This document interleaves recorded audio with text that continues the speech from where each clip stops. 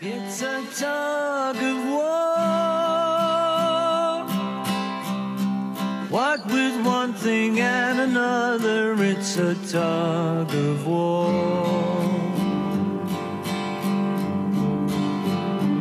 We expected more, but with one thing and another, we were trying to outdo each other in a tug of war.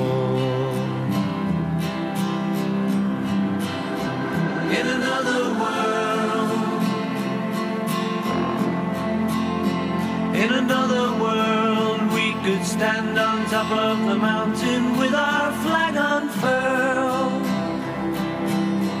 In a time to come, in a time to come, we will be dancing to the beat played on a different drum. It's a tug of war. Though I know I mustn't grumble, it's a tug of war.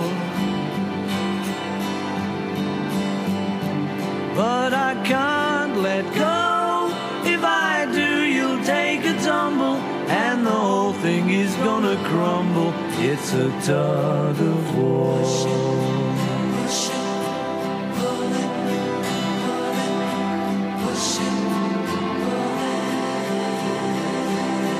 In years to come, they may discover what the air we breathe and the life we lead are all about. But it won't be soon enough for me. No, it won't be soon enough for me.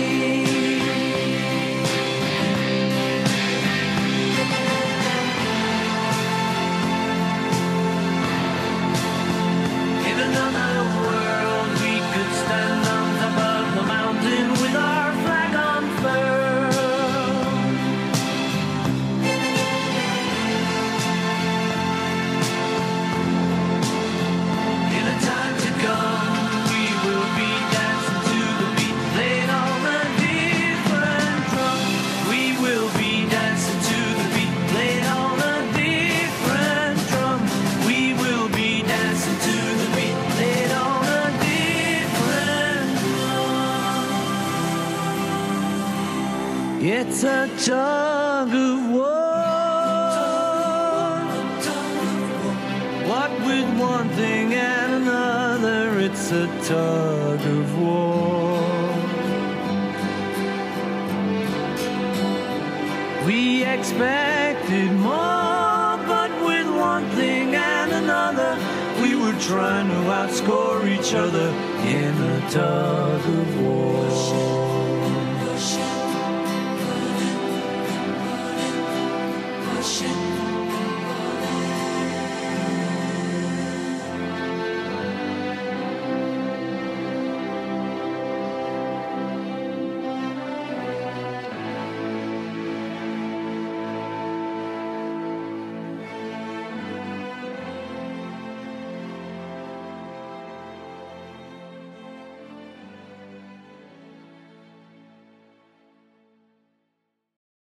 Welcome to Paul or Nothing, the place to get all of your Paul all of the time. Join me, your host Sam Wiles, as we discover the history, the music, and the man behind it all, Paul McCartney. To get in contact with the show, email us at paulmccartneypod@gmail.com. Hello, hi, and hold me tight. Welcome, everyone, to another episode of Paul or Nothing. This is widescreen podcasting, and the place to get all of your Paul all of the time. I am, of course, your host, Sam Wiles, and thank you all for listening, for downloading, and I hope you're all well, safe, and sound. Today, we are once again going to be doing one of my favourite types of episodes here on the podcast, and that is where I get to leave the restrictive constraints of reality and tap into my inner fan fiction slash fiction writer, and in the most pure egomaniacal fashion attempt to rewrite history in my own image. Yes, folks, we are once again going to be doing one of our hypothetical episodes here on Paul or Nothing, and this time we're going to be looking at the alternative what-if reality dimension history thingy, whereby the two albums, Tug of War and Pipes of Peace, are in some way joined together, merged, and amalgamated into a single album, called, you guessed it, War and Peace. Very clever, isn't it? It's a noble pursuit, I know, and I take solace in the knowledge that many of you are oh so glad that I am taking the time to first settle this important matter rather than, say, cracking on with my off-the-ground review or my Listen with Sam side series.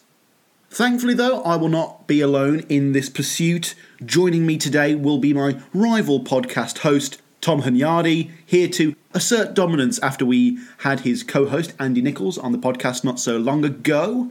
This isn't the first time the two of us have done something like this on this show, and the first time me and Tom did this, we theorised what would the 1980s Beatle reunion gig look like, and my gosh, that was a fun time.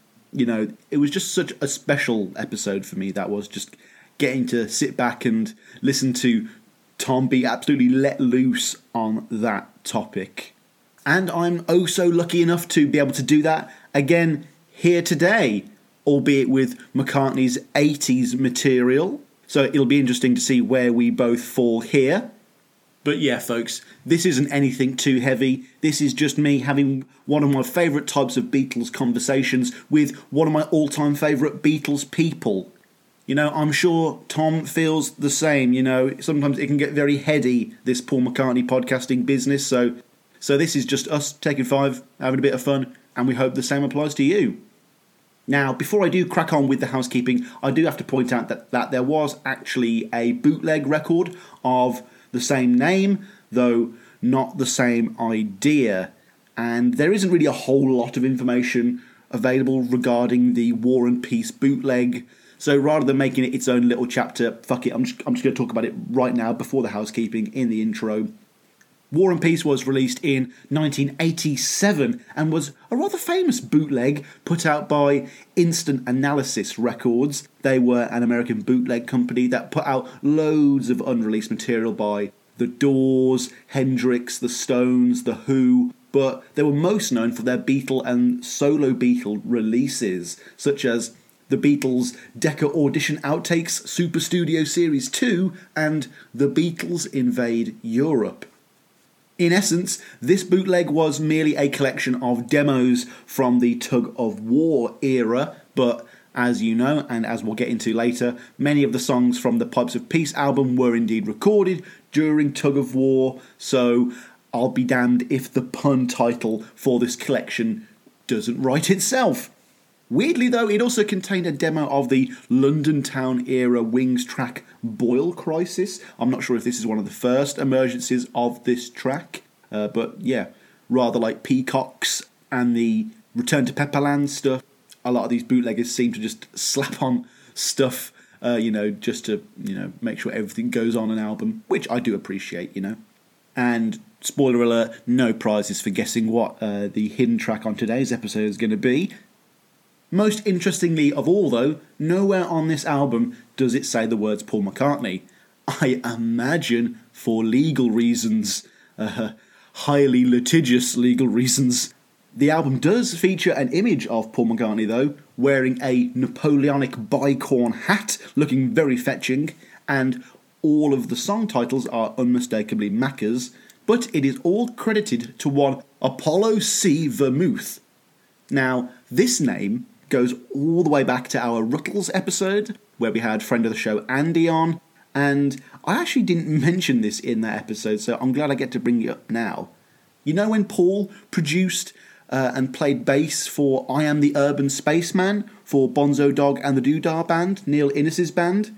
Well, for that recording, Paul is actually credited under the pseudonym Apollo C. Vermouth. Oh my god, it's all connected. It all goes back, wheels within wheels. So that's Apollo C. Vermouth. We've got Clint Harrigan and Paul Ramon. There's so many different monikers for Paul here, so many pseudonyms.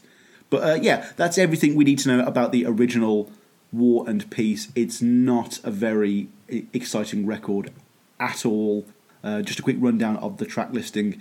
It's got Ballroom Dancing, Take It Away, Dress Me Up as a Robber, version 1, The Pound is Sinking, Keep Undercover, Average Person, Sweetest Little Show, Ebony and Ivory, The Pound is Sinking number 2, Keep Undercover 2, Dress Me Up as a Robber 2, Wanderlust, Take Her Back Jack, which I imagine would be Stop You Don't Know Where She Came From, which is a bonus track on the Tug of War Archive Edition re-release. And then you have We All Stand Together and Boyle Crisis, as I mentioned.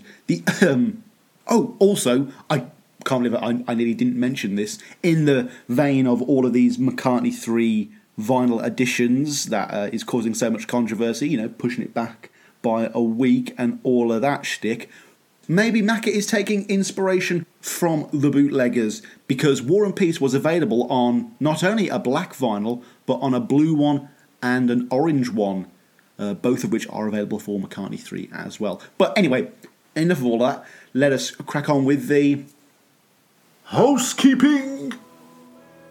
First of all, any news this week? Well, I did just happen to record my guest appearance on a little podcast called Blotto Beatles. As expected, I got absolutely sozzled, tipsy, pissed and wankered whilst I was on there, which means I had an absolutely incredible time. I would gladly go and do it again. Those guys are all welcome here on this show. Although I don't remember talking much about the song that I selected nor the album it came from, but I have a lot of fuzzy in and out Vietnam flashbacks of a bunch of terrible Trump impressions and Star Wars conversation. So we'll see how Scotty C does with the final edit. Best of luck to him. In the meantime, though, I implore everyone here listening right now, all 3 of you listening, to go out there and check out the Blotto Beatles podcast before they take off in popularity and become far too big to continue to be associated with the likes of myself. Seriously, though, they were such welcoming hosts.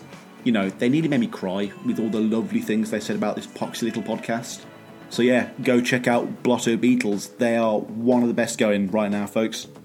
Other future collabs I am working on are with the wonderful folks at Ranking the Beatles, one of the primo amazing song by song podcasts. Can't wait to do something with them. I'll also be having the Under the Covers podcast on this show to help me get back into my covers of Paul McCartney's side series.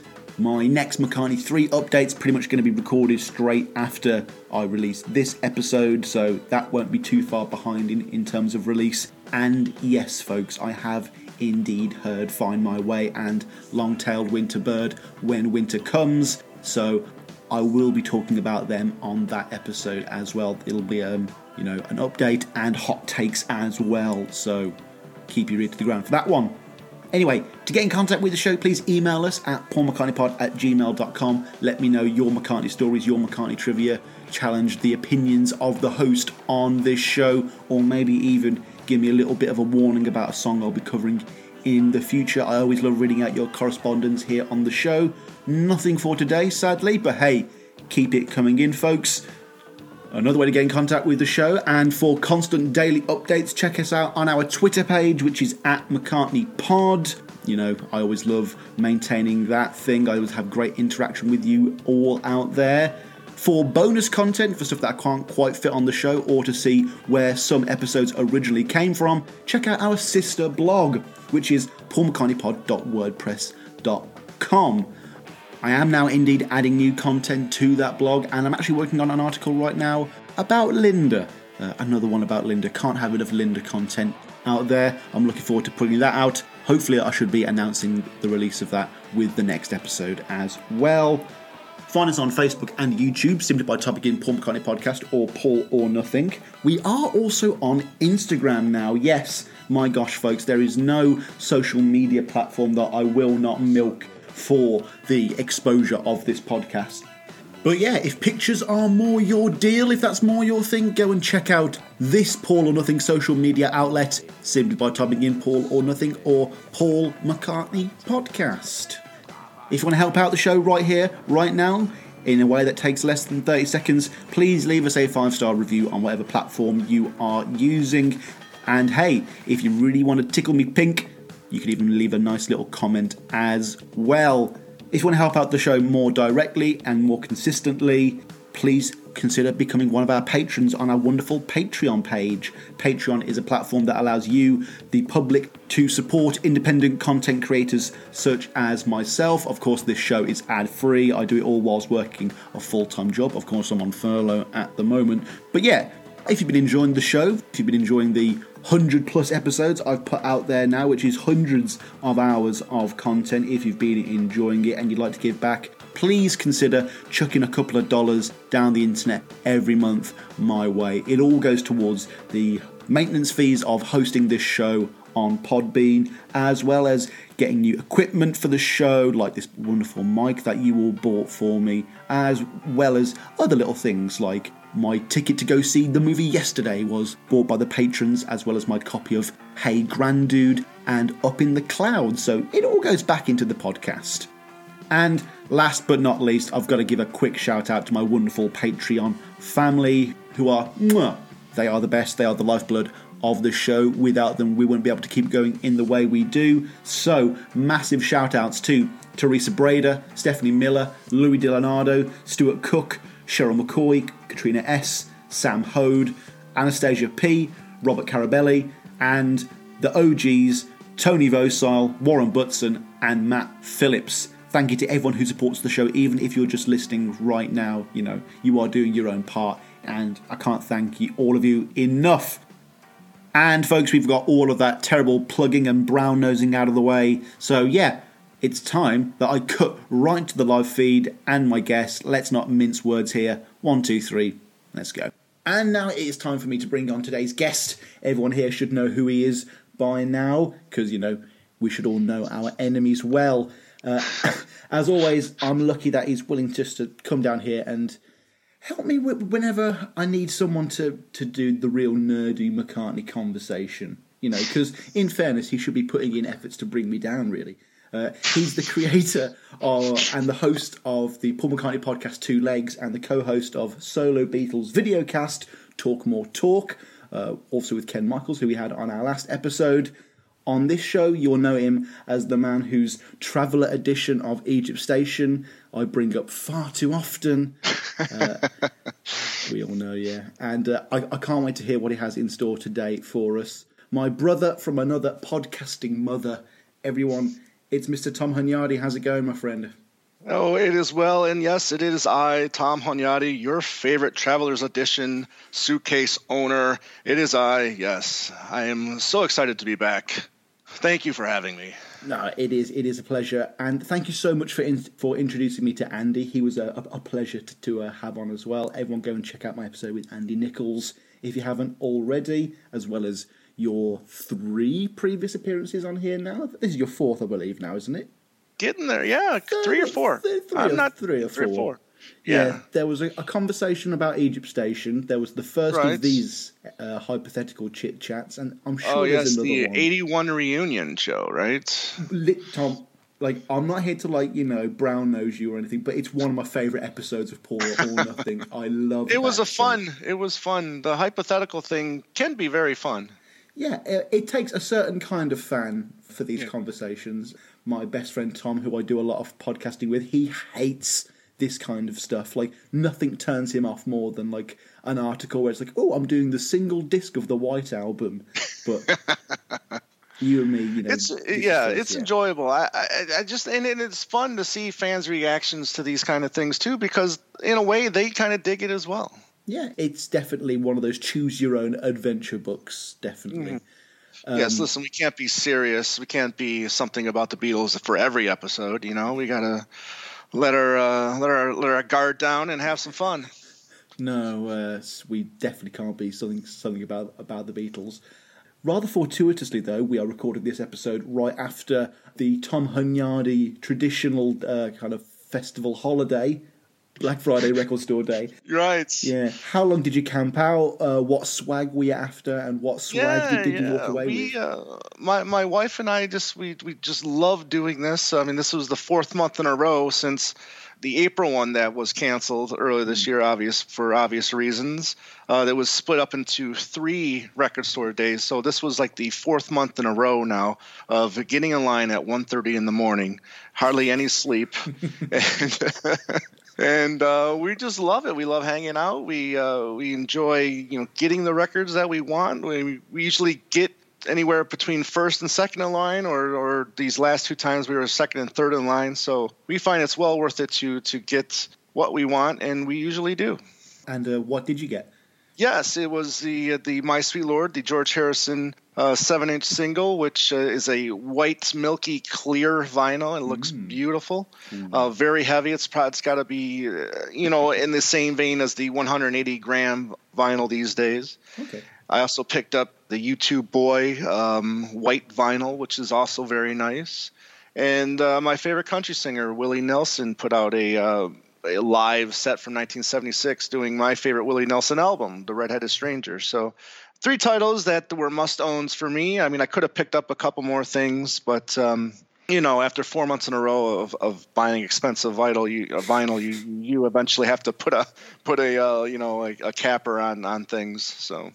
Well, speaking of expensive merch and vinyl, give it to me straight, Tom. How many copies of McCartney 3 have you pre-ordered, and what merch are you going to get? I am... Okay, you're going to hear here first. Well, not really, but I am already 11 deep, and I will buy after... No. Yes, I can't believe and 11. And I'm sure before it's officially released, I'll be 13 deep. Just doing even the most rudimentary form of maths in my brain really quickly there. That's a chunk of change there, my friend.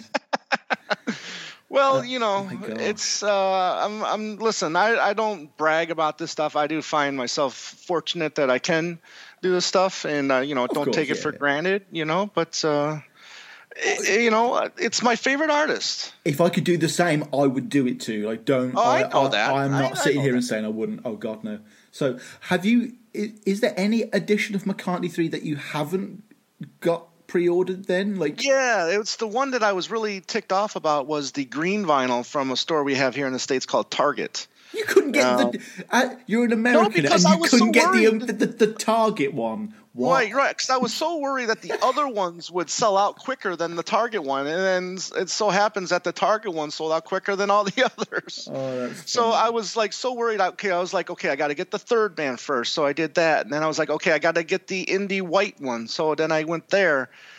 And then by the time I got to the Target green, it was long gone. But hopefully when it comes out the day of, they'll have a couple extra copies or so. So you've got the blue HMV one from the UK then? Yes.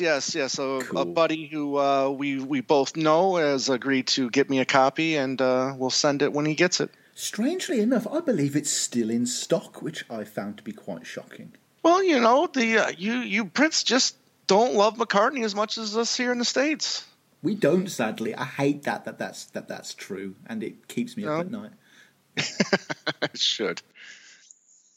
But right now I'm looking at the You Discover Orange, what was just announced last week, the HMV Blue, the Newberry Pink, the Bull Moose or the Indie White, Third Man Red, and your standard Amazon Black. So that's the ones for vinyl. Then we're looking at the cassette. Yes, I had to get the cassette. Yes! I'm so happy you got it, because I can mock you for this for the next 3 years. I can milk this. Tom Cassette Hunyadi, he's got a good ring to it, Yes, and then I just went for a couple of these, the Dice bundle on paulmccartney.com. So I got the red and the blue for these secret demo versions. It's and then I will eventually get the yellow and the white as well, since I was not fortunate enough to get those those wonderful dice that some fortunate people got last month, or was it earlier this month? I don't remember, but anyways, I am a bit jelly about that. Mm-hmm. No, it seems that anyone who's written a book these days has got a set of dice and access to McCartney 3. But I'm not bitter, Tom. I'm not bitter. Oh, no, why would we? I mean, obviously, the only people that are going to be able to get to interview McCartney these days is celebrities who do podcasts and well-known magazines like Rolling Stone and Uncut. So, but again, not Jelly. Oh, no, I'm probably more jealous of the fact that Paul got to sit down with Taylor Swift more than anything else. But just one quick question, just as something as a Brit to an American that I am interested in, like. The conversation of McCartney 3 going to number 1 has only really been centred, as far as I've seen, on the UK. But does it have any chance of taking the coveted top spot in the States? It does have a chance, and I think that's where he's putting himself in a no-win situation with all these variations. I see a lot of Facebook friends out here just rolling their eyes because, I mean, when you look at it, this is even more extreme than Egypt Station was with the variations. I'm sure we'll be getting a roulette table next year at some point. But with this, yeah, it's going to be funny because he is, like I said, he's putting himself in this no-win situation to where if he does get the number 1 here, people will be like, well, that's because he put out all the variations. And if he doesn't get the number 1, people will be going like, well, what the fuck, man? He put out all these variations out, you know, so. But there in the States, I mean, I think he would be concentrating more on getting a UK number 1 than a US number 1 because it's been shit. I think his last UK number 1 album was Flowers in the Dirt? Yeah, 89. That's mad. Yeah. Kylie is number 1, or was number 1, at only like 50,000 units sold. So 50,000 units in the UK, that doesn't sound too extraordinary, especially with all these additions, you know? Right. Let me ask you this, though. I mean, since now that the album is delayed, coming out on the 18th, I did notice that he's going up against Liam Gallagher. So how is his popularity there? Is he going to outsell Liam, or is Liam going to... is he very popular out there in the UK? Yeah, he's definitely a lot more of a high-selling contemporary act than Paul is. Like Oasis, they were insanely impactful here in the UK, and both brothers have gone on to like varying degrees of success, but both have had success. Right. But they both do stem from the Beatles, so it's going to make an interesting narrative regardless of who comes out on top here. So basically, you guys only got 2 variations out there then of vinyl, just the blue HMV and then the regular black. Yeah, but that's what the internet's for. And there was a red 3000 pressing for the UK and Europe as well, I think. Okay, gotcha. Yeah. Okay. Basically, the same as the one for the entirety of the States. Right. Because how does that year-end number 1 work? Because that's like it's coming out on the 18th, right? And I think they don't take any more charts. I mean, that'll be the last charted week in the UK for number 1s. I take it. Do you know how that works? My knowledge of how the charts work is you know, I could fit it on a small napkin. It's really nothing. Gotcha. I know Paul really wants this album out, so it's, you know, ending it on a 0, 0, and a 0. Right. A lot of people say he wants to be able to say he's had 7 hits in 7 decades as well, which is right. There you go. Prospect as well. Yeah, because you look at it. McCartney was number 1 here. McCartney 2 was number 1 there. So how cool would it be if he had a number 1 on both sides of the Atlantic for this? You know. That again, that is playing into that narrative of this being the last McCartney album, isn't it? Right. The most morbid prospect ever, I must admit. But I don't think it'll be his last album. No. They'll be wheeling him out till he's 100. That's a quote from him, so. Very good. Anyway, Tom, now that we've exchanged pleasantries, I think it's high time we discussed the matter at hand, because there's going to be a lot of detail for us to cover here. Right.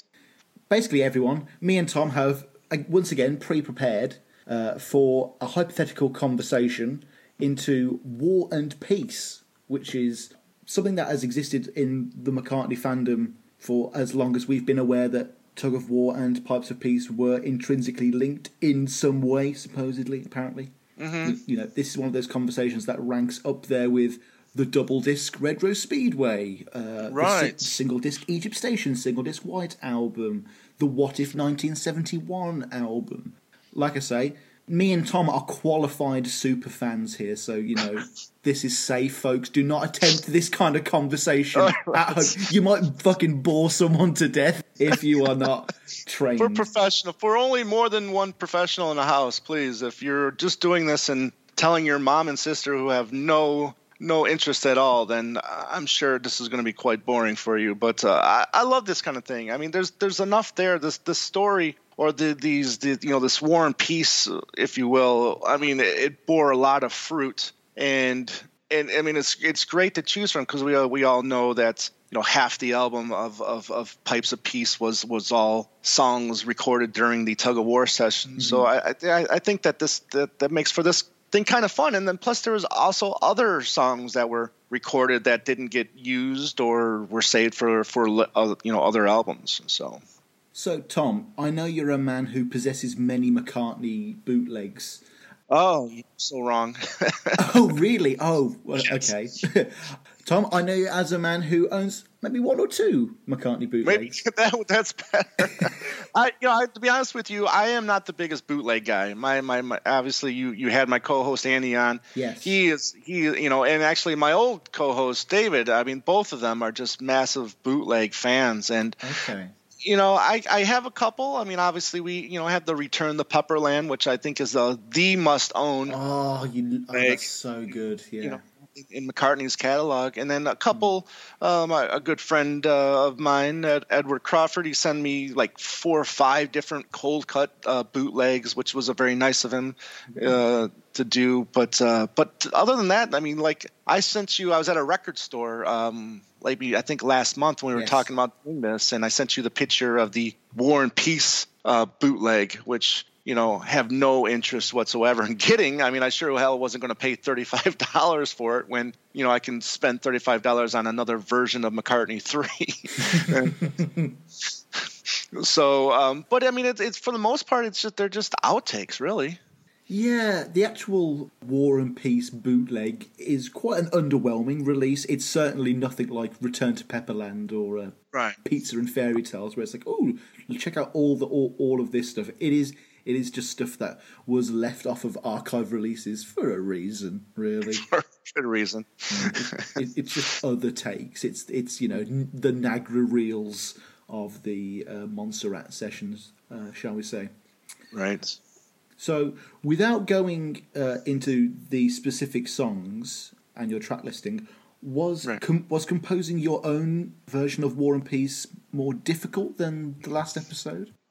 I would say this was maybe a touch more difficult. Okay.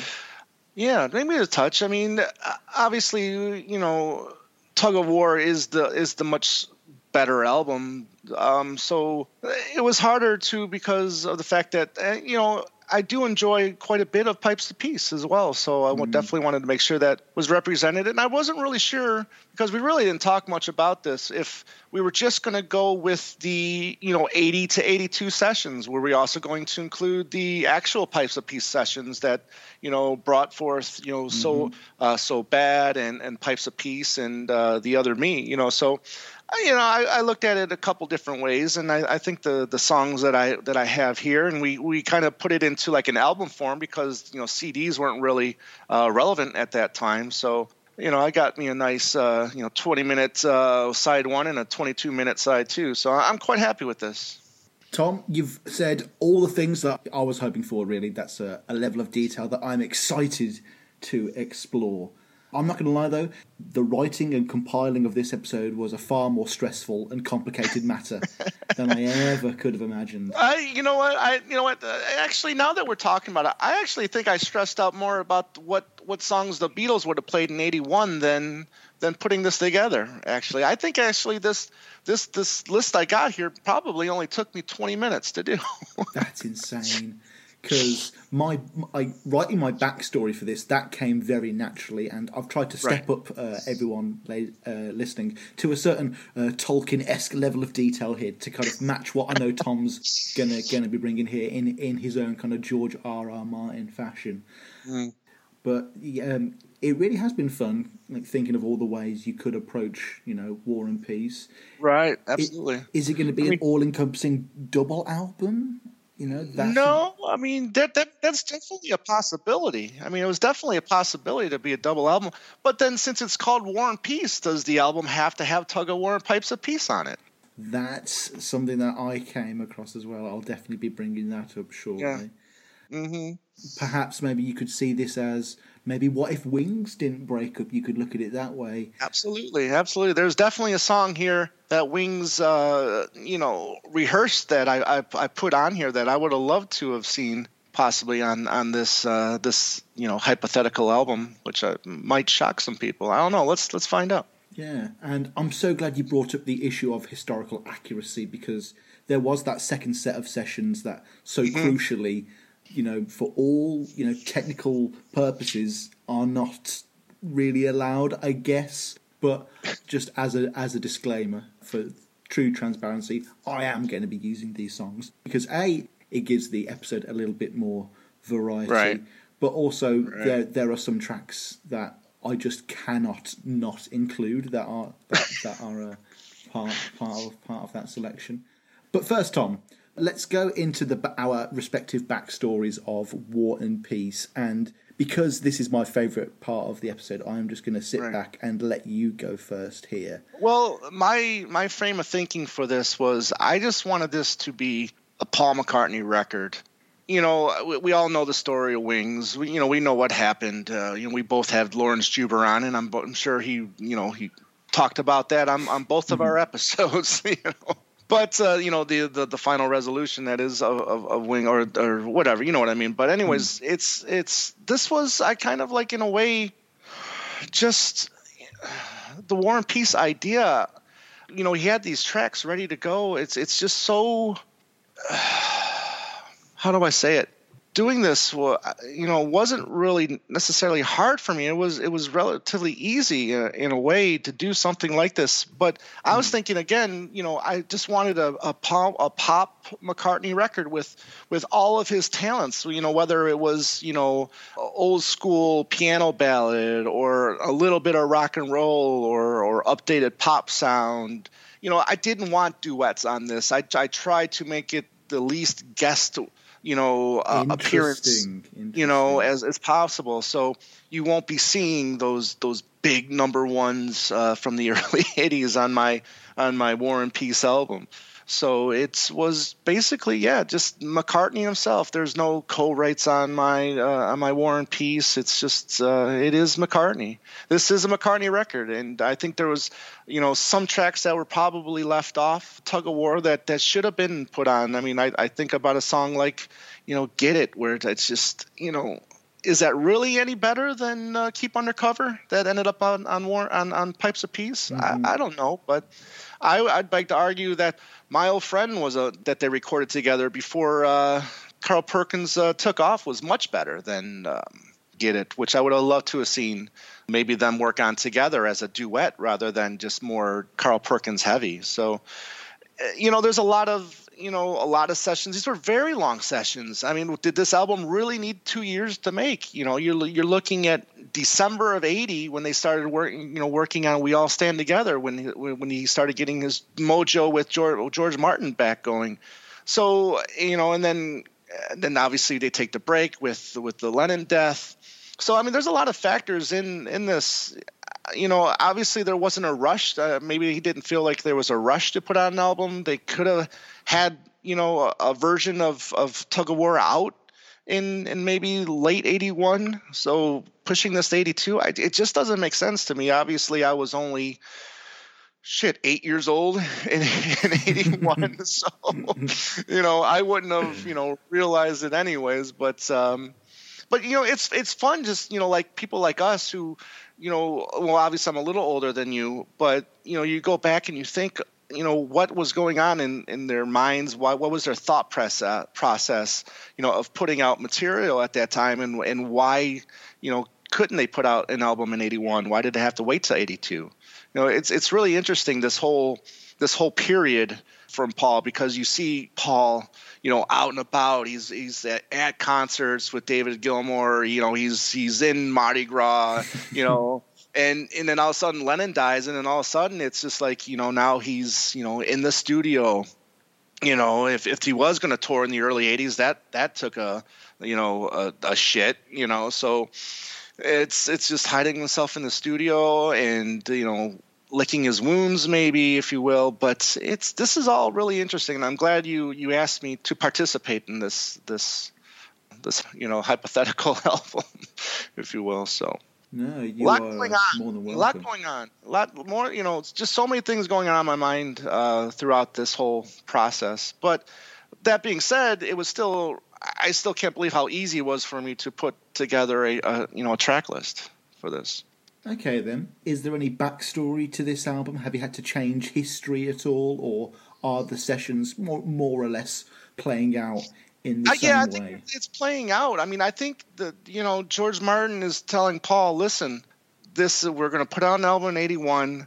Well, we're not going to stretch this out. There's plenty of material here. And obviously I did cheat a little bit and added some stuff that was recorded in 83 for Pipes of Peace. But, yeah, I mean, that's Paul or George Martin was like, no, we're not waiting, and we're going to put an album out in maybe, the fourth quarter of 81. And this is what I've got for that. So John still does die. And there's still, a certain track that makes the cut here. Mm-hmm. But I think like it's more like a loose, carefree type album that they put together here. But yeah, the backstory for me was relatively still the same.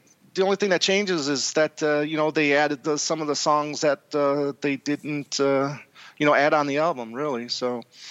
But I was able to, time it out to where it's a 12-song track listing, because we try to keep it to vinyl side, since that was the medium of choice back then. So you haven't got an 8-track track listing worked out for me then? No 8-tracks, because those damn 8-tracks, they would play a song on one side, slow it and stop, halfway through, and then flip over to the other side and then continue. I don't know how much experience you have with 8-tracks, but I've certainly seen pictures of them on the internet.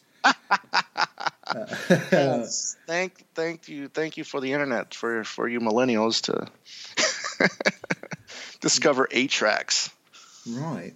So let's go right on to your track listing then. You say it was quite easy for you. It came quite naturally. That's quite exciting for me, actually.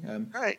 I guess the only thing you'll have to accommodate is a release date that's maybe 2 or 3 weeks later than the actual sessions went on for on Montserrat. But fortunately, George Martin owns the building, so those costs aren't really gonna be going to McCartney or anything.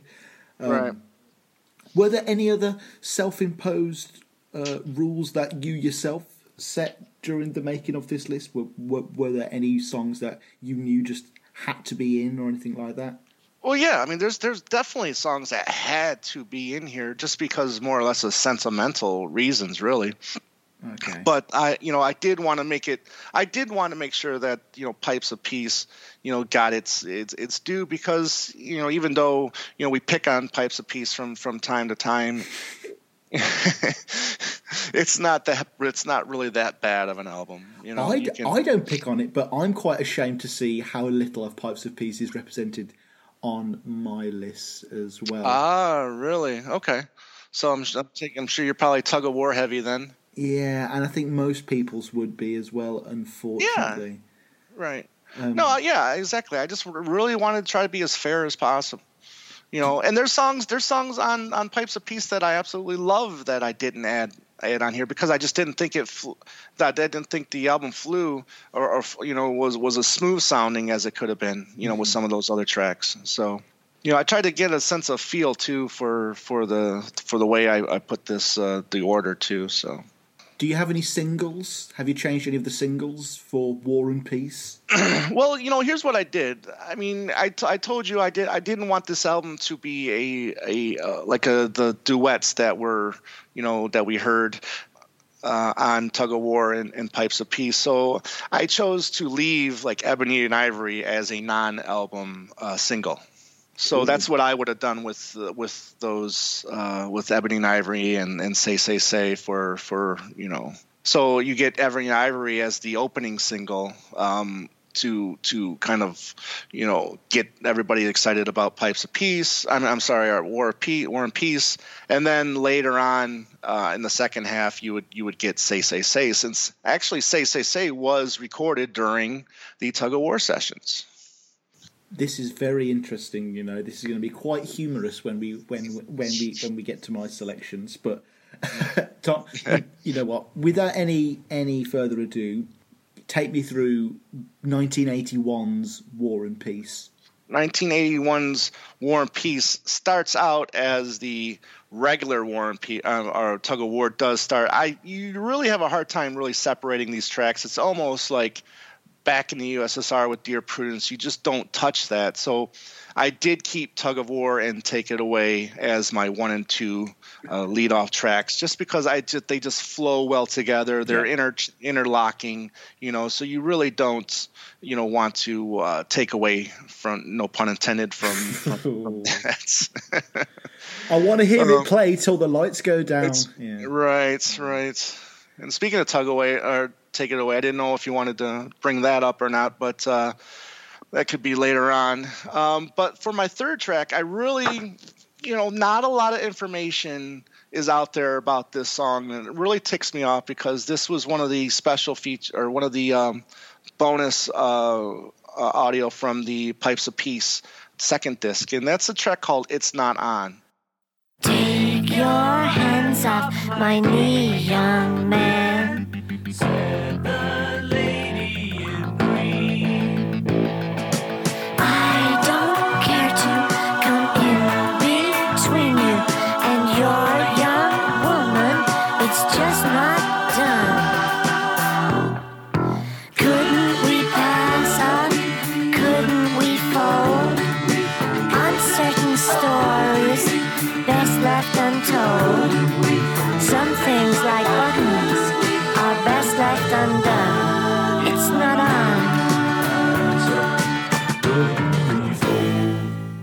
Now, yeah, it is got another voice on it, so it's not all technically Paul, but it's just so far out there that I just really think the song would have just made this album a little bit more interesting, and just, you know, carry on that experimental tradition that, you know, he was doing with McCartney too. So we get a little bit more of that here on War and Peace. Love it. Cracking selection. I really enjoy that. That's wasn't that the song that no one had heard of until it no was one put had on? heard of. However, if you have the Blackbird Singing book of Paul McCartney's lyrics and poems, this song is in there. However, it's called Not On, not It's On. It's not on, as it is in the Pipes of Peace archive edition. The plot thickens, eh? The plot thickens. And I think that was released in 2001, that Blackbird Singing. So it was under our noses all this time, and we just didn't know it. That's almost as crazy as when I recently found out that in the 80s they were going to release the White Album bonus tracks as a brand new disc, which would have just totally changed everything. Can you imagine getting the new Mary Jane in the 80s? During Reaganomics, people would have lost their minds, you know. It would have been chaos. Mr. Gorbachev, listen to this Beatle record. Right. Go on. What's your next track? But then number 4, we have our first track from Pipes of Peace, and that is Keep Under Cover, which it's Paul doing his best ELO take. I like to think it's very clever. It's one that I've always enjoyed from Pipes of Peace. Then moving on to number 5, we're going to switch over to one of my favorite Paul McCartney B-sides of all time, and that is I'll Give You a Ring. Yes, I'm so happy you've picked that one. Oh, yes. You look a little lonely. Maybe I could meet you. Tell me where to reach you, and I'll give you a ring. I take you to second feature. Lord, I can't believe my eyes, I must be dreaming. Give me your number, I'll give you a ring.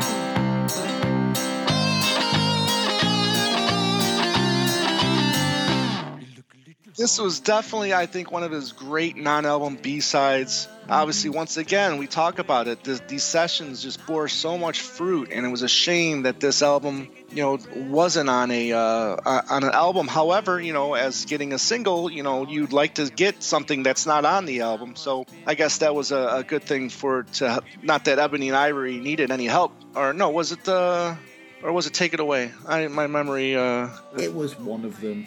Yeah, it was one of the two. But yeah, so I'll Give You a Ring. Again, just a great song that he's had in his back pocket for, a number of years, 6-7 years, maybe even longer than that. So moving on, my to end side one is Paul's tribute to the late John Lennon Here Today, which kind of ends on a little bit of a somber note, but I think it's a good place for it. Totally. Yeah. Oh my God. You know what? I'm not going to spoil it. No, I'm not going to spoil anything, Tom. Yeah. Okay. You've Here Today to end side one. We're going to flip the disc now. Why do we open with side two? Well,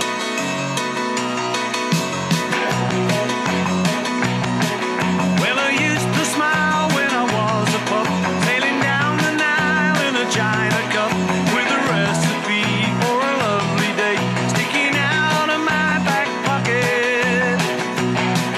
But it wasn't always such a pretty sight, 'cause we used to fight like cats and dogs, and we made it up in the ballroom.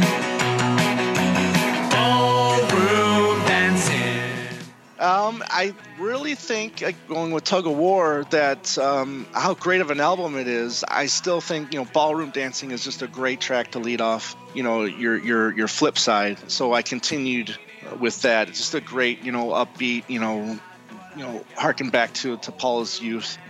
Just good fun. Again, a song that maybe could have been a single in the UK, maybe not here, but we all know that. The Kinks' Come Dancing, I think, came out right around the same time and had that same feel. But which one was better, do you think? You like Ballroom Dancing? You like Come Dancing better? Oh no, Ballroom Dancing to me has always been the great long-lost McCartney 80s single. I absolutely adore this track. Yeah. And give my regards to Broad Street version's amazing as well. Mm. I even toyed in my earliest drafts of having Ballroom Dancing as a non-album single, because for me it is up there with the kind of strength of like Good Night Tonight or Mulligan Time, right? Something like that.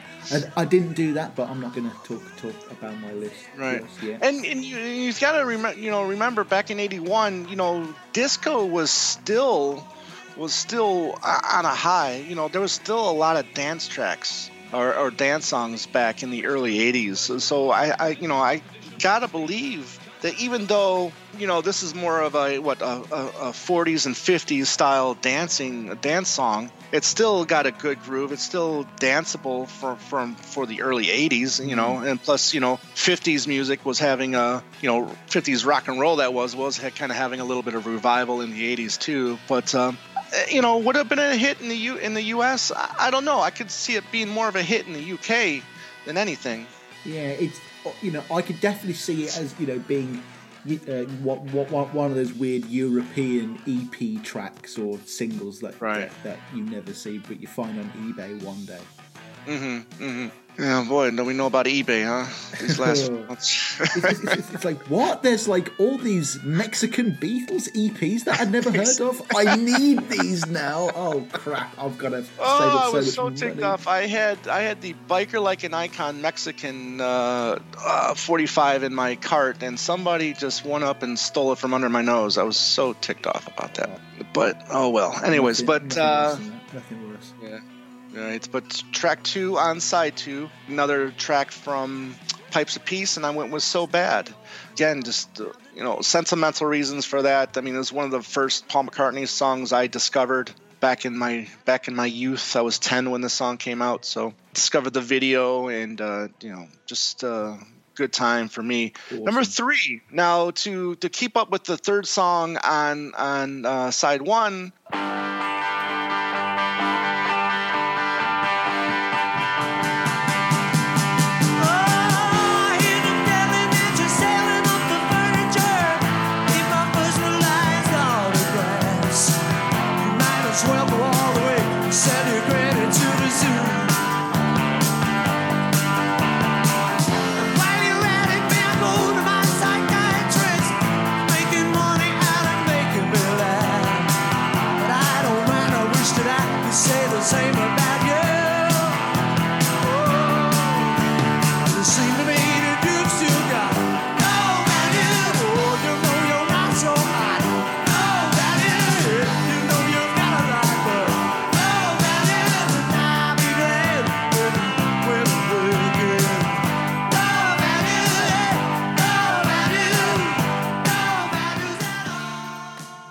track 3 on side 2 might surprise some people as well, because a track, as we all know from Give My Regards to Broad Street, called No Values was worked on during the tug of war sessions. So I thought, hey, why not have a nice rocker? Because there isn't really a true rocker, in my opinion, on either record, really. So I thought, hey, let's grab No Values and No put that on there. Values. Really, Yes. Tom? Really? Yes. You have Really? no values at all. Then we carry on to number 4 on side 2, and that is the powerful Wanderlust. Always been one of my favorite McCartney songs. One of his best vocal performances. Even the Broad Street version is really good as well. Track 5, we go to The Pound is Sinking, which again has always been a favorite track of mine. And then we end side 2 with Pipes of Peace. I light a candle to our love. In love, our problems disappear. But all in all, we soon discover that one-on-one is all we long to hear. All around the world, little children being born to... Ending on Pipes of Peace. Very Yes. interesting. That's how my War and Peace works out. We start off with war and we end with peace. I can picture the interviews now. So like, I thought it'd be good. Like we start with war, because like that's what everyone feels. But then as you move through the album, you think, yeah, man, like this peace thing's pretty good. I think it's going to change the world, Right. So yeah, I mean, so I got a 20-minute side 1, and I got a 22-minute side 2.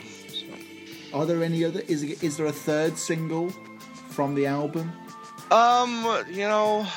If they did, I'm sure it probably would have been Pipes of Peace. I think that's of all the tracks on here, I think that probably would have made the most sense. Okay. Obviously Take It Away too. We know that that was a top 10 hit here, but in the UK, Pipes of Peace was number 1 there. So, but I wasn't really going for that on this album. I thought, you leave those great duets, the Ebony and the Ivory and the Say Say Says, you leave those for non-album singles. Yeah, and I'm sure the same videos would be filmed. Right. And they'd be the smash hits that they were. Right. And the thing is too, you gotta remember, I think in the late 70s and early 80s, that's really the time when it started, you started seeing 3, 4, even sometimes 5 singles per album, and I just don't see that, here with my version. And going back into real life, I mean, could Here Today work as a single? George Harrison had success, with a tribute song for John, and Empty Garden was a so-so hit for Elton John, but Here Today, I don't know. I think McCartney in 81 releasing Here Today would seem a bit tasteless, I guess. Would it add on to the It's a Drag? Yeah, like, Paul, another reason for you Brits to crucify him. He earns money off John's death headline. That's right. And I wonder if you took that under consideration. Yeah, not releasing it as a single. I know a video was filmed for it, so perhaps it was considered at some point. But yeah, it's up there with like A Day in the Life, with those like just all-time album tracks that are like as good as, if not better than, most of the songs that everyone knows them for. Do you reckon War and Peace would have gotten to number 1? That War and Peace would have been his last number 1 before Egypt Station? Oh, you know what?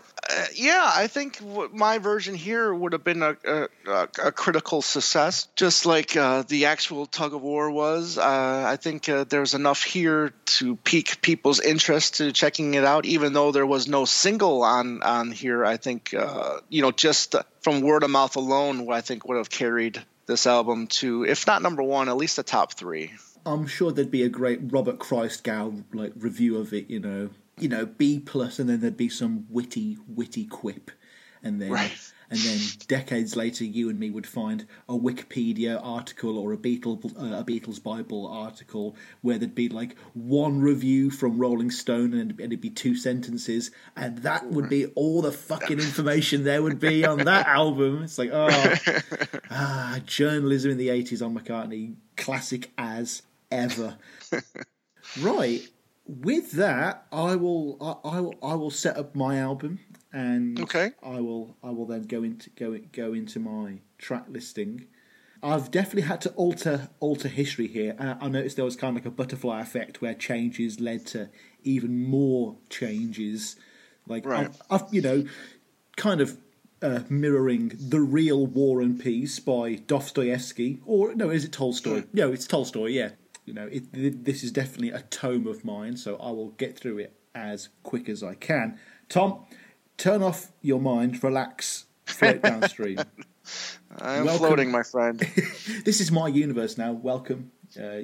Please take off your shoes. My feet are up, and I got a beer cracked open. There's one key difference to explain my shift in the timeline here, and that is, in this reality, Paul didn't get busted in Japan. Oh. The Japanese leg of Wings, the 79 tour, goes off without a hitch, netting them all a tidy little profit. And Back to the Egg is pushed up to number 2 in Japan, which is also nice for the band. The success also leads to a further 4 dates being added to the tour, which all sell out, of course. Wow, you really put together a band. No, this goes deep, man. This goes balls deep. Wow, I feel like unprepared now. No. You showed me up on the last episode, so it's only fitting that this time I return the favour. What that means, then we're going to have a round 3 of this. It's going to have to be the single disc White Album, isn't it? We're just going to have to knuckle down and do it, I think. Fine. Yeah. Everybody else has done it. No, I think it's like a rite of passage for all Beatles podcasters. It's like the most generic topic you can pick besides my top 10 least favourite songs, that kind of thing. But yeah, so at this point in the tour, Wings actually start gelling as musicians, but the shows wear on McCartney, and some of the rock press even point out that he's going through the motions, but they actually get a live recording for this show. McCartney calls it Tebashio. Roughly translated, that means salted chicken wings in Japanese, and this comes from a night in Osaka where Denny Lane and Lawrence Juba eat too much of the Japanese tapas dish and start choking. This leads to a waiter shouting "too much wings," and that kind of echoes in McCartney's head dramatically, like "too much wings, wings, wings," like that. And then the dish Tebashio gets stuck in his mind, becomes the album. So yeah, oh yeah. This tour though, it's taking it out of Paul. And Wings take a break. Paul begins work on Tebashio, but stalls. It's not like Wings Over America, though, where it's like, loads of perfectionist re-recordings. He's just apathetic towards it. And then basically he comes back and then bashes it out in 3 days. He just wants to get it out the way. It comes out. It stalls at the number 12 spot over here on your side of the pond, barely in the top 20. And an unannounced single is cancelled on the spot, a la Love is Strange for Wildlife. Right. Wings disbands. McCartney 2 comes out, though it comes out a little bit later in the September of that year, and it beats out Gary Newman's Telecon to number 1. So, sorry, Gary Newman, you're one of the casualties of my story here. Importantly, though, Tom, Denny Lane doesn't have as many financial issues. At least he might still have some, but he's definitely not anti-Paul at this point. He hasn't had to move in with Jeffrey Giuliano and sell the rights to Mulligan for like £3 or whatever, Also, Steve Holley and Lawrence Juba got little bonuses at the end of the tour for those 4 extra dates as well. Linda's happy. That's nice of Paul. Everyone gets a little happy story. Though, like you, Tom, even I couldn't save John Lennon. you know, it's like when you go back in time and kill Hitler. You can't do that because, you know. It's a great cartoon where a person's walking out of the time machine and he goes, "I just killed Hitler," and the guy standing outside of the time machine goes, "Who?" Yeah. Oh my God. But that is it. And I don't want to upset temporal, realities or anything like that, or break the space-time continuum. So I'm going to leave the assassination on December 8th. But obviously McCartney 2 came out so late, Tom. So Lennon never heard Coming Up. So the album didn't come out before his death. So there is a twist. Yeah. So the album doesn't come out. Paul helps Yoko finish John's final album called Milk and Honey, which comes out of March 81 and goes to number 1. Boom. Wow. Twist. Wow, you're blowing my mind right now, my friend. Oh, yeah. After this time, Paul is already kind of, in the zone. He doesn't want to stop working, because then he'll have to maybe stop and sit down for 5 minutes and think about John's death, which he doesn't want to do. In April, he flies out to Montserrat to meet George Martin. On the plane, he starts reading a copy of Leo Tolstoy's War and Peace, which he, quote, intends to finish before the final session. As per the original tale, Paul and George agree that it's going to be a star-studded session, at least, and pretty much the same sessions begin, albeit slightly later, and then magically, like you, other songs are written and composed in this time period, so stretch that out an extra few weeks to accommodate all of that, add enough time for Paul to remember all of the anecdotes that he's going to be repeating for the next 50-odd years as well. Mm-hmm. Denny Lane's here as well. He's happy, but he knows he's a session man and he's being paid for it as well. Lawrence Juba and Steve Holley are also going to cameo on different songs. Like, we'll have Steve Holley on What's That You're Doing for no reason. For no reason. Right. Then the A-class talent arrive. Stevie Wonder and Michael Jackson famously just miss each other by a few hours whilst working on Montserrat. They're never on the island at the same time, unfortunately. Denny Lane would later comment in the newspaper tabloids, though, that he was upset that he wasn't called to work on either the Jackson or Wonder sessions, though. So, some things never change, Tom. Very good.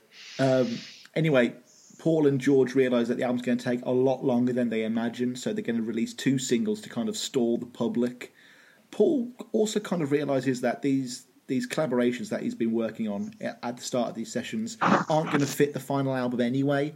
So, just like you, Tom, the first single is Ebony and Ivory with the B-side What's That You're Doing.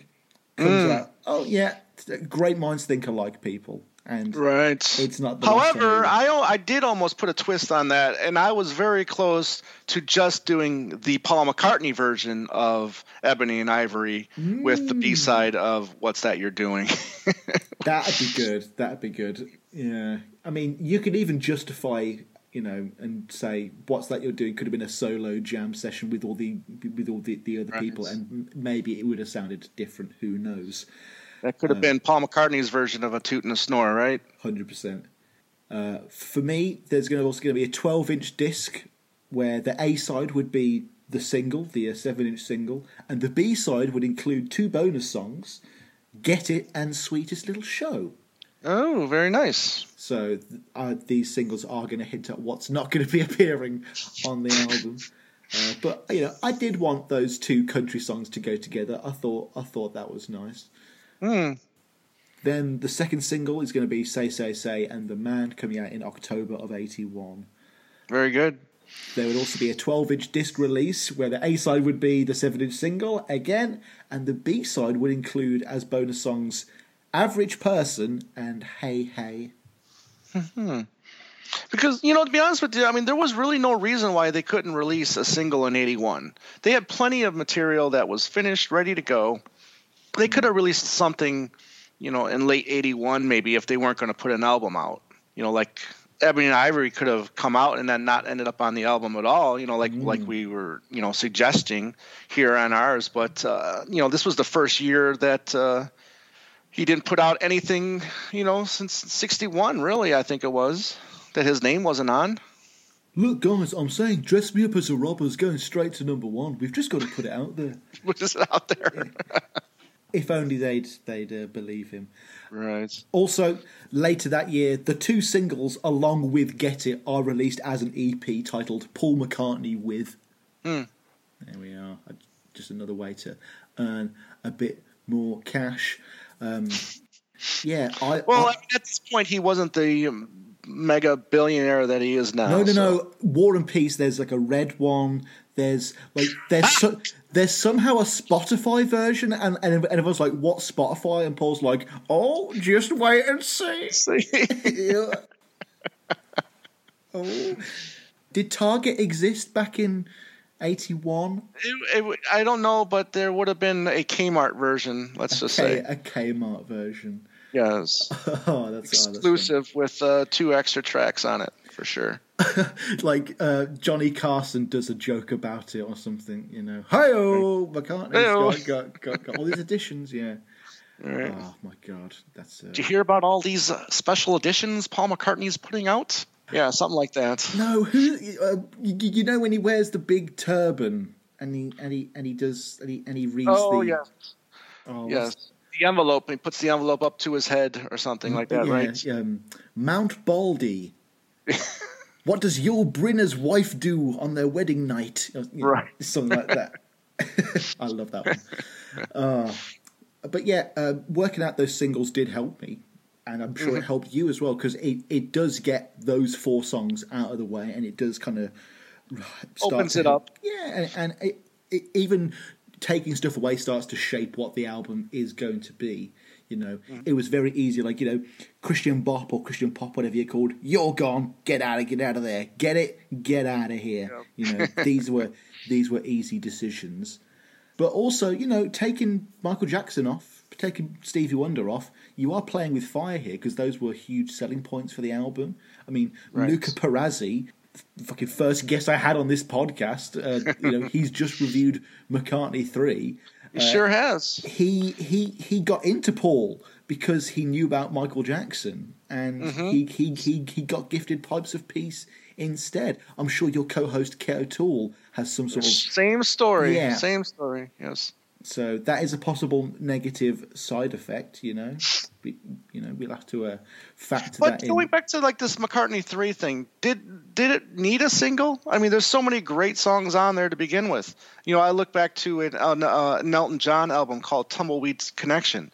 Had no singles on it, but it's considered one of his best albums. God, imagine being the head of the studio, just like, oh, God, oh, Elton, please. Oh, God, for God's sakes, Elton, just do it. I'm begging you. Anyway, back to my album. Paul gets it all together for the spring, though he doesn't like a lot of the mixes.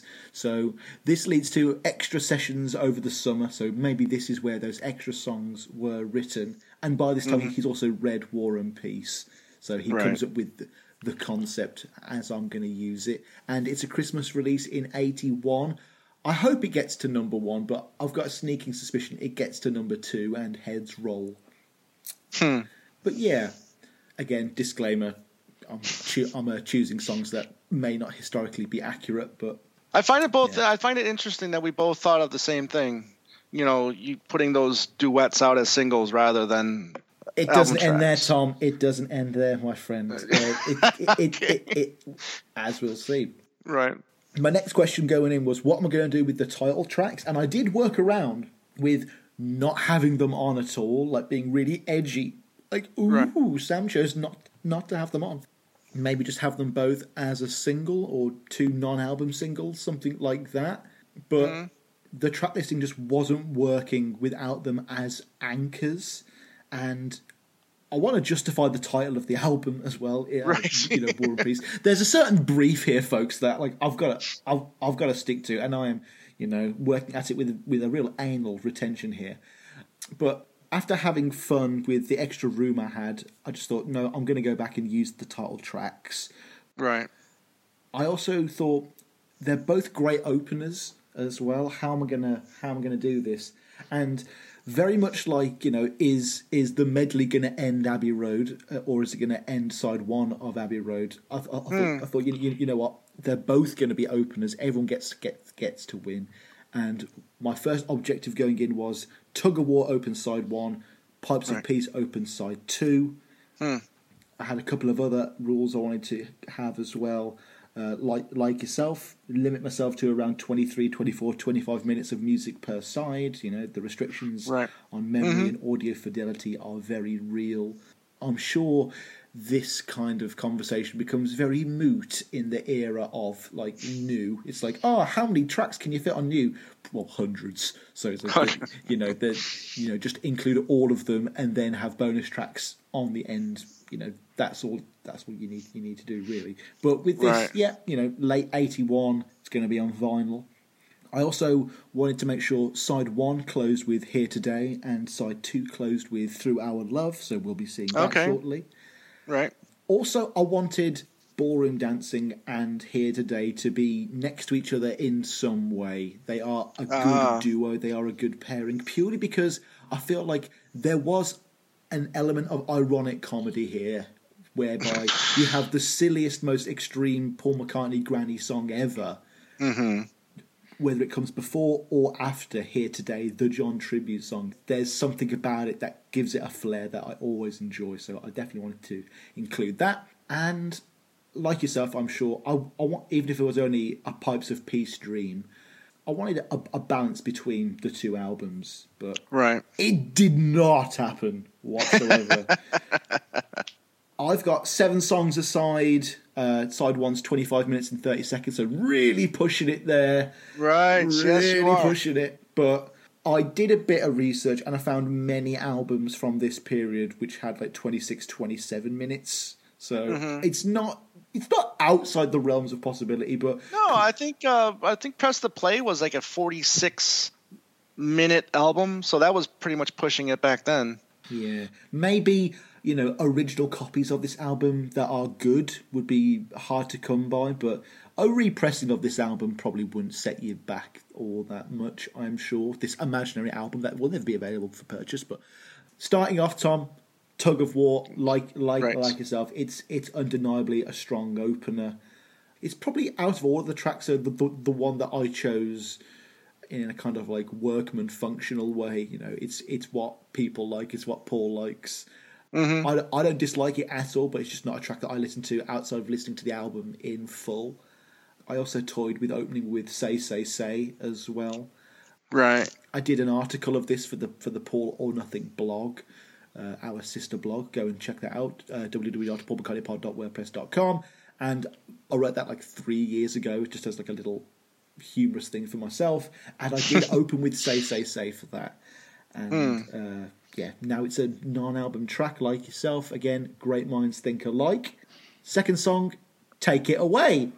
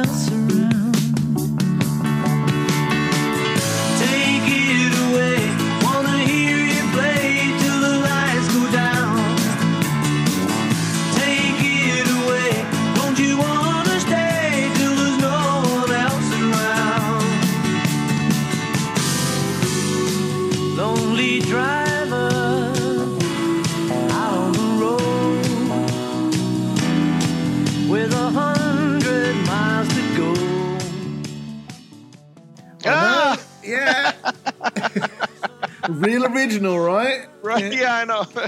Yes. So we did not call each other before the party to ask and see what we were wearing, did we? No, a clever host may have done so and changed the format slightly, but no, this is much more fun. I did try and circumvent this obvious move by maybe putting like Average Person here, a similar type of feel track, but everyone. I know that these songs are intrinsically linked because of the way they're produced and sequenced, is forever embedded in our minds in that way. But there was no song I could put after Tug of War that was better than this. And, you don't want to fix what isn't broken, do you? No. It's actually a track that I was never all that fond of the first time I reviewed it. But I've definitely mellowed out on it. It's a grower for you? Yeah, 100%. It's like Mumbo. Yeah. Okay. Third place, now this is where it gets interesting. I too have already gone to Pipes of Peace as my third one. I think we both were guilty after 2 opening Tug of War tracks. Mm-hmm. So Bad. Oh, yes. Love this track. Love this one. I love this from the first minute I heard it. Again, rather like Ballroom Dancing, it's a McCartney trope pushed to the extreme. And it's crazy how gracefully he sticks the landing here, Like, it's so soppy and romantic, and yet it just becomes this well executed, if a bit melodramatic pop song. It's great. Track 3 though, I felt like we needed to slow it down a little bit. There is definitely an element of the classic McCartney slow one, fast one here that I'm going to be adhering to. Though the slow one, fast one mechanic doesn't necessarily apply to the first 2 songs. You can all, those are always kind of up in the air as to what's going to be there. Right. I was also thinking of So Bad as a single, considering it was a single for Give My Regards to Broad Street, but I also want the Broad Street version to exist, so I didn't make it a single, Mm-hmm. Fourth place, The Pound Is Sinking. Very good.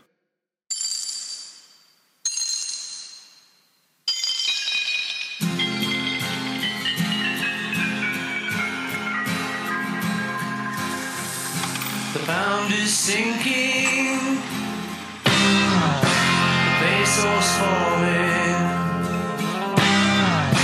the lira's reeling, feeling quite appalling.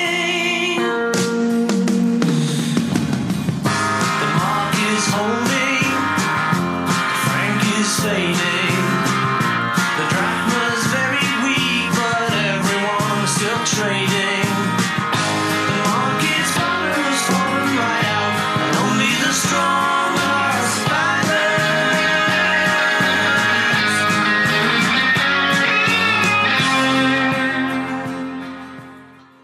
Now, you'll be shocked by this one, Tom. Not because I've included it, but because I originally cut it from the album entirely. Okay. Yeah, but when you give yourself 25 minutes per side, it kind of makes it the decision to put it back on a little easier, though, doesn't it?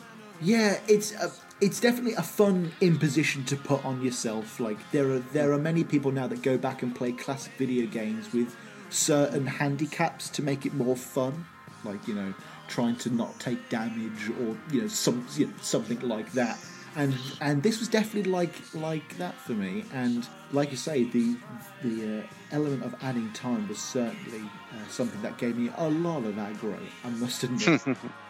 I was glad that I was able to keep this one though, and I think this is because I wanted to include more Pipes of Peace the first time around. Again, Average Person was in this position as well. Just spoiler alert: Average Person doesn't make it onto my track listing, but I think it was demoed, as it were, in every single position on this album that wasn't already taken by one of my aforementioned objectives at the start. I really wanted to make it work, but my album's going to be full of McCartney piano and kitsch. And so, well, I fear my dear is ever let me clear. Yes. I've got to include that on here if I'm going to be doing brilliant. That. Your father was an extraordinary man.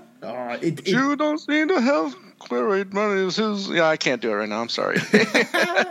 No, but listening to this album and my own version of War and Peace in preparation for this in my own little Spotify playlist has been so much fun. In the same way that I made a playlist of a single disc Egypt Station for another blog post I did. That's now my Egypt Station.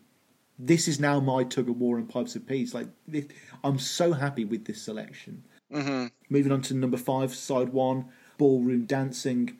Auto-include for me. Auto-include, 100%. The only real issue was, where am I going to place it? And once I knew where Here Today was going to go, That meant I could either open side 2, but oh no, Pipes of Peace is going to open side 2. So it was more about making sure something before ballroom dancing was appropriate. You know, The Pound is Sinking, whilst having a certain levity to it, is quite a serious and slow track and has a kind of weight to it. So the transition to ballroom dancing, you know, it's definitely got a light-hearted jaunt to it to, you know, keep the album moving. And then moving on, No Prizes for Guessing What. I'm closing side 1 with It's Here Today. Here today, yeah. And if I said I really knew you well, what would your answer be? If you were here today, here today. Well, knowing you probably laugh and say that we were worlds apart. If you were here today,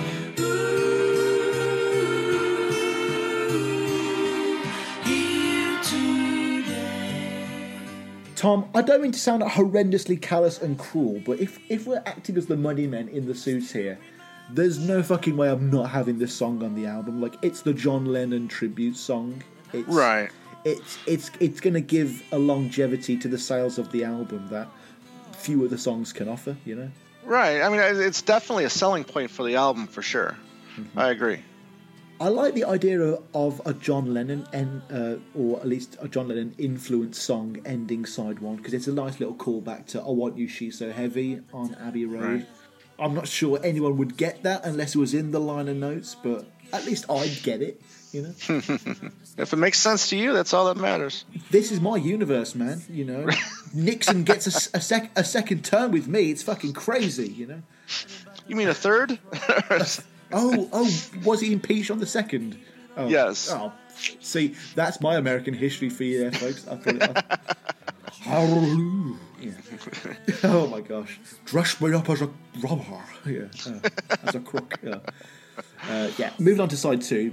Again, for anyone not paying attention, I said I was going to open it with Pipes of Peace. That's what I do.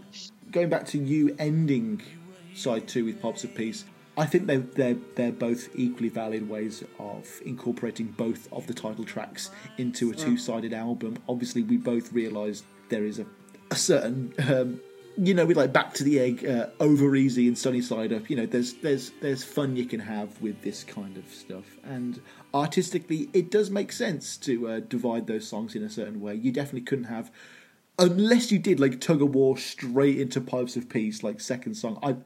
I've never listened to those two songs in that way. I'm not sure what the emotional outcome of that would be, but it's been nice to see that we've both used the title tracks as anchors on the two separate sides. Also, my side 2 is 23 minutes 47 seconds. Okay. So kind of within the realms of reality. Just one last thing on Pipes of Peace. It's a song that you always forget how good it is every time you listen to it. And like, it's so complex. There's so much like going on. So much going on in that song. Oh, and it moves. A lot of layers. Yeah. And it's just masterfully produced as well. And then you've got that killer chorus as well, which is a lot less cringy and lame than it has any right to be. Like, it should be, you know, career suicide, that song, and yet, like, it's like it's up there with like city love songs for me. It almost feels just like I can't believe this was a #1 song in the UK in a way. You know, I mean, it's got everything that the UK people kind of make fun of them for. You know, you got the choir thing, and they're kind of like, you know, the kids aspect of it.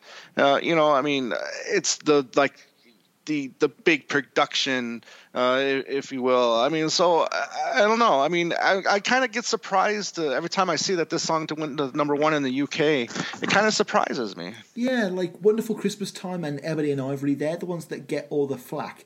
And I reckon that's because Pipes of Peace just didn't have the longevity as a single that the other two songs have had. And the other two songs have other reasons to like play them. You know? Right. I definitely think this is a case where a good song was made better by the video. Yeah. It's arguably one of the occasions where the video, if you're looking at it purely from the merits of that own like artistic medium's execution, the video, it could even be better than the song. Yes. It's a really good music video. It's one of Agreed. McCartney's best. Also, we've recently just had the Coming Up music Yes. video that was remastered. That's up there as well. It's a fantastic song, but if we're looking at the history of music videos, it's a killer as well. Anyway, on to my second song on side 2, and we have one of the first songs that I'm probably going to get hung for.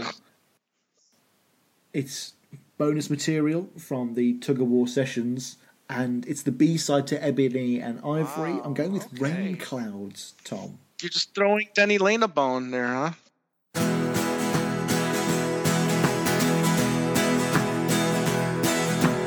Rain in the forest. Rain on the trees. Raining down on me. Rain clouds hide the sun. Rain clouds hide the sun. Yeah, I'm not sure if he's going to get a writing credit though. You know, he can talk to Jeffrey about that in another book later. But there'll be like a different title. That'll be the Right. difference in this universe. And Jeffrey will have been, he worked at Denny's or like Dairy Queen instead rather than McDonald's. Anyway, I haven't really been able to talk about Rain Clouds because my Hot Hits and Cold Cuts side series is only up to London Town so far, so yay, I can say how much I love this song. It's amazing. It's one of those, it's a meme that Paul's B-sides and his unselected songs are better than what he does in his A-sides, but you've got Paul's vocal that's really catchy, as well as having like a certain etherealness to it, with all that double tracking. And then you got that weird electric bagpipe fiddle guitar thing. I don't know what the fuck it is, but it's an joy when it's on there. You're like, oh, yeah. And then the acoustic guitar as well. It's got this simplistic charm from the moment the record starts. I'm happy it's on here. I'm not sure other people will be, but it's quite a silly little kind of Yellow Submarine-esque altogether type jaunt. So we'll cut to a song that sounds like it's going to be really serious, but then it actually cuts to another quite quirky little romp. Keep Under Cover is my third song. So, I think the journey of Rain Clouds going into that, love, Yes. I'm going to take you out in the morning. Like, you can't have that after an actual serious song, because I don't know.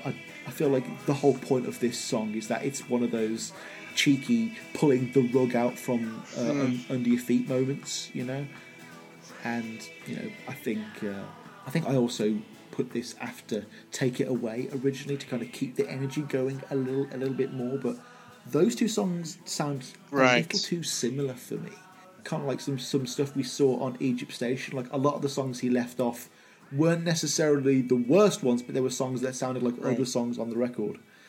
So I've at least put Keep Under Cover on side 2, just to kind of keep them a part of it. Next song for the Lynch Mob to get me with is I'll Give You a Ring.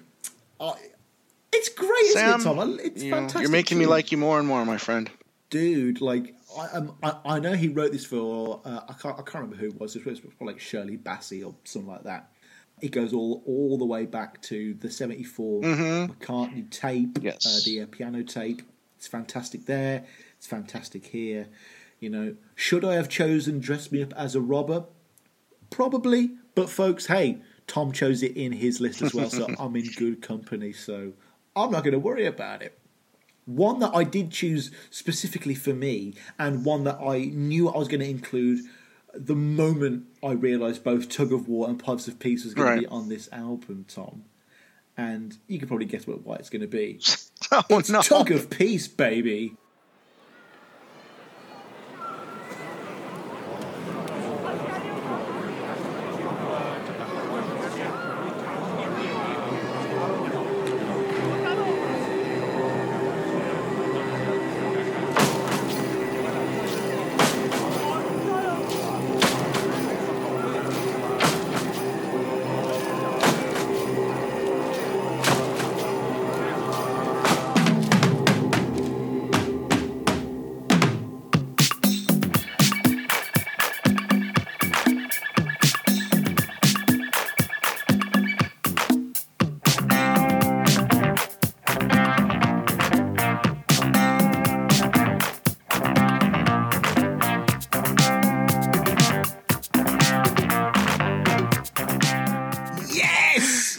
look, even if you don't like this song, you can't look me in the microphone and say that if McCartney didn't do a War and Peace album with tracks called Tug of War and Pipes of Peace, that he wouldn't also have Tug of Peace also on the same album. Like, it's that kind of, zany McCartney decision that I genuinely feel he might have actually made.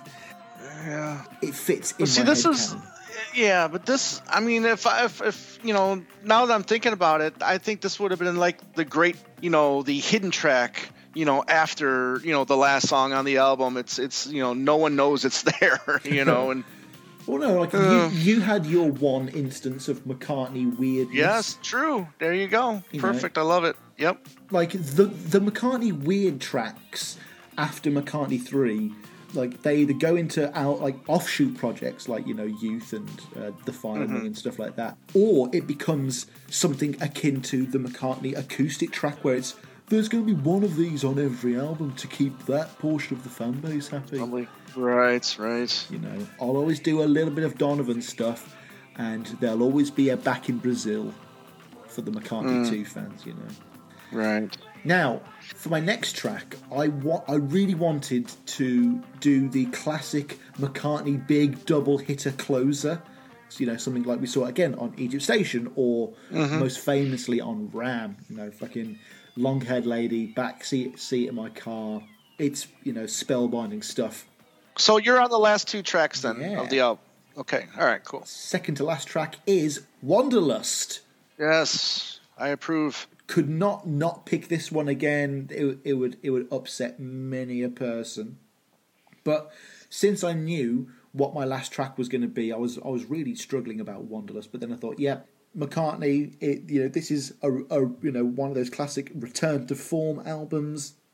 He's not going to have Dark Room and One of These Days fucking end this thing, people. He's going to have Wanderlust, and then as the final song, rounding it off, is Through Our Love.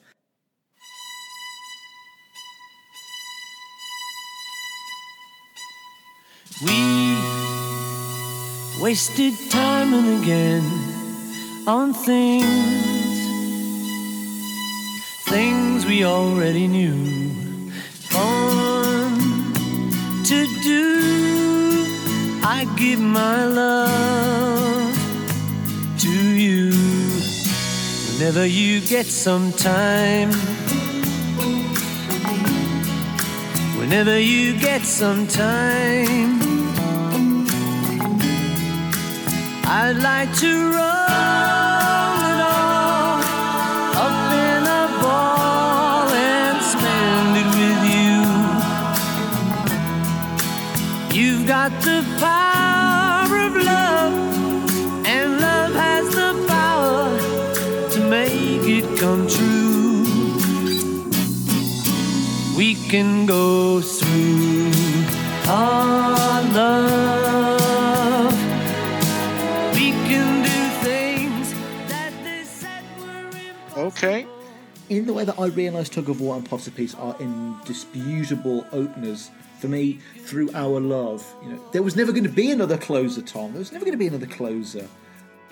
I did try, just Wanderlust, maybe, or something like Here Today, Like Yourself. The power of it as a closer is pretty undeniable. Comparing it to something like Ebony and Ivory, though, the actual closer of Tug of War, it's kind of moot. Not only because they're just not in the same league in terms of songwriting, but Ebony and Ivory is literally a single tacked onto the end of an album, rather than a dedicated album closer in the way that Through Our Love clearly is. Agreed.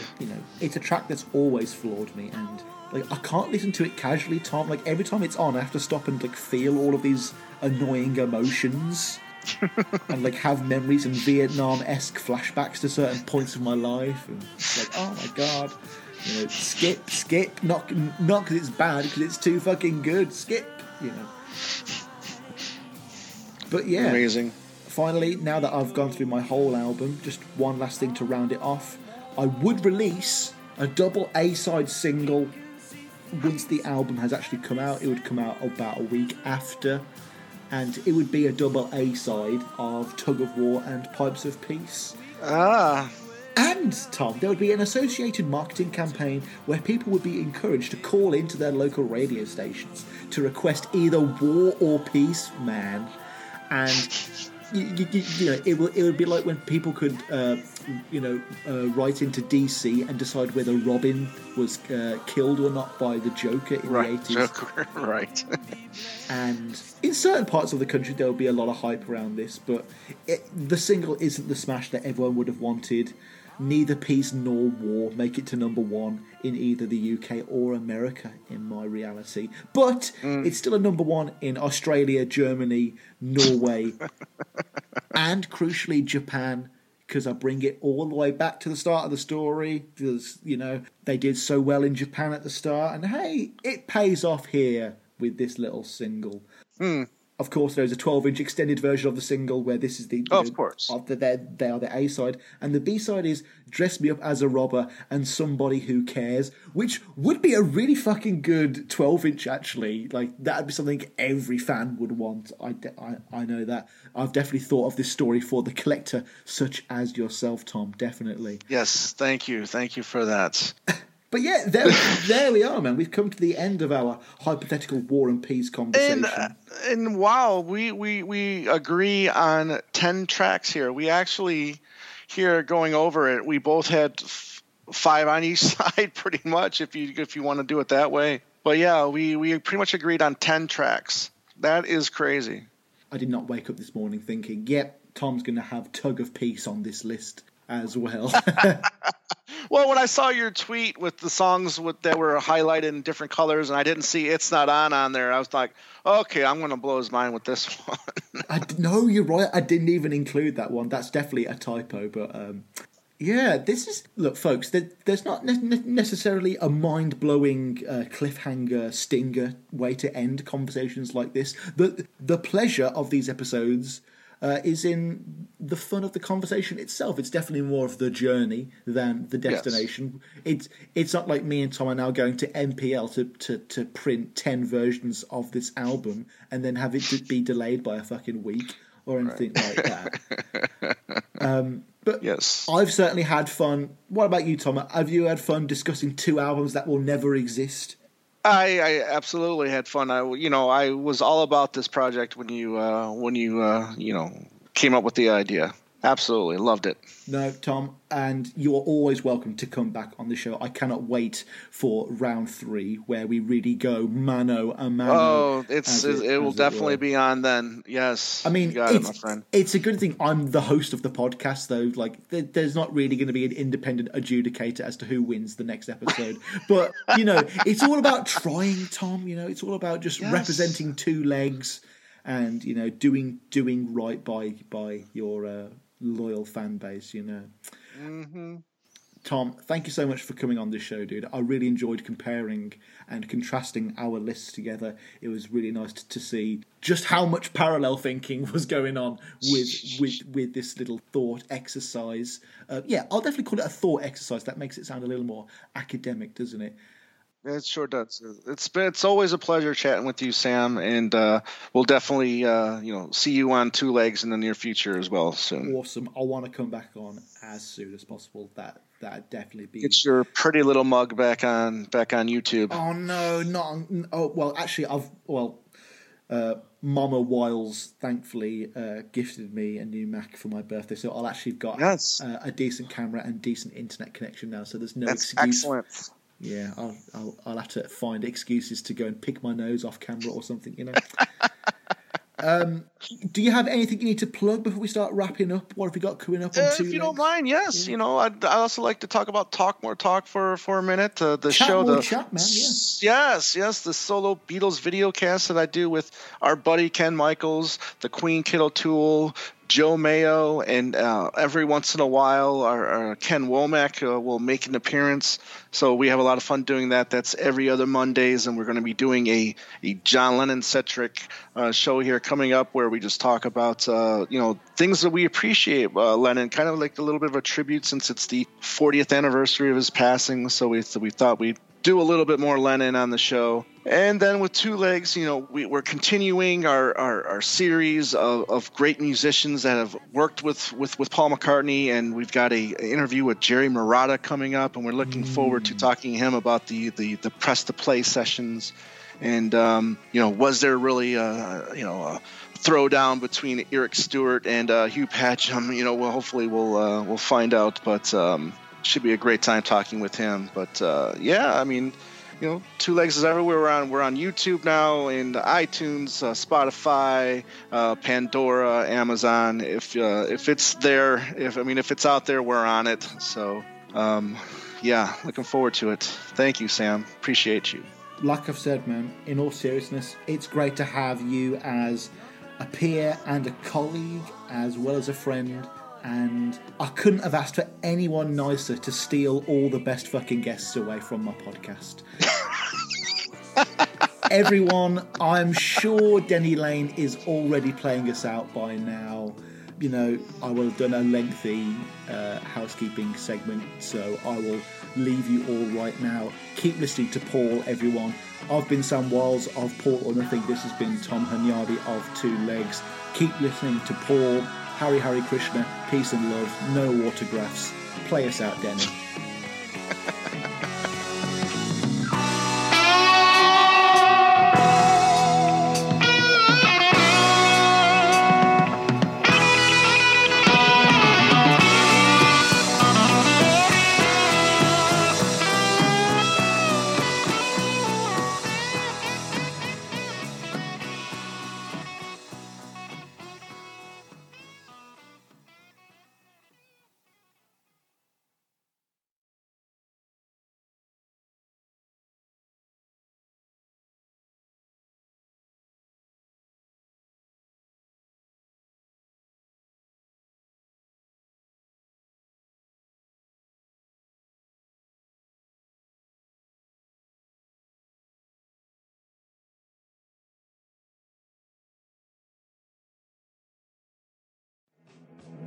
Rick the Blighter! One night in another, a kid named Sid. He was scarred with a rod in a pyramid. There was only one thing holding him in check. Well, he knew that he must have a chance. And always during the ancient days, she'd eaten glass and a pimple on his neck. You see, they had a boil crisis. Boil crisis. Once again, it raised its ugly head.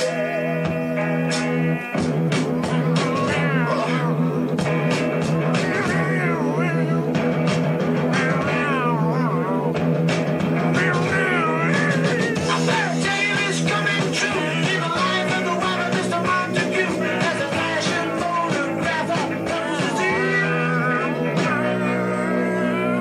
but Madam's mind is occupied with thoughts of horror. Petrified, shouldn't be sure. Spot the black eye on her chin. She got a boil crisis. Boil crisis. Once again, it raises its ugly head. Ow!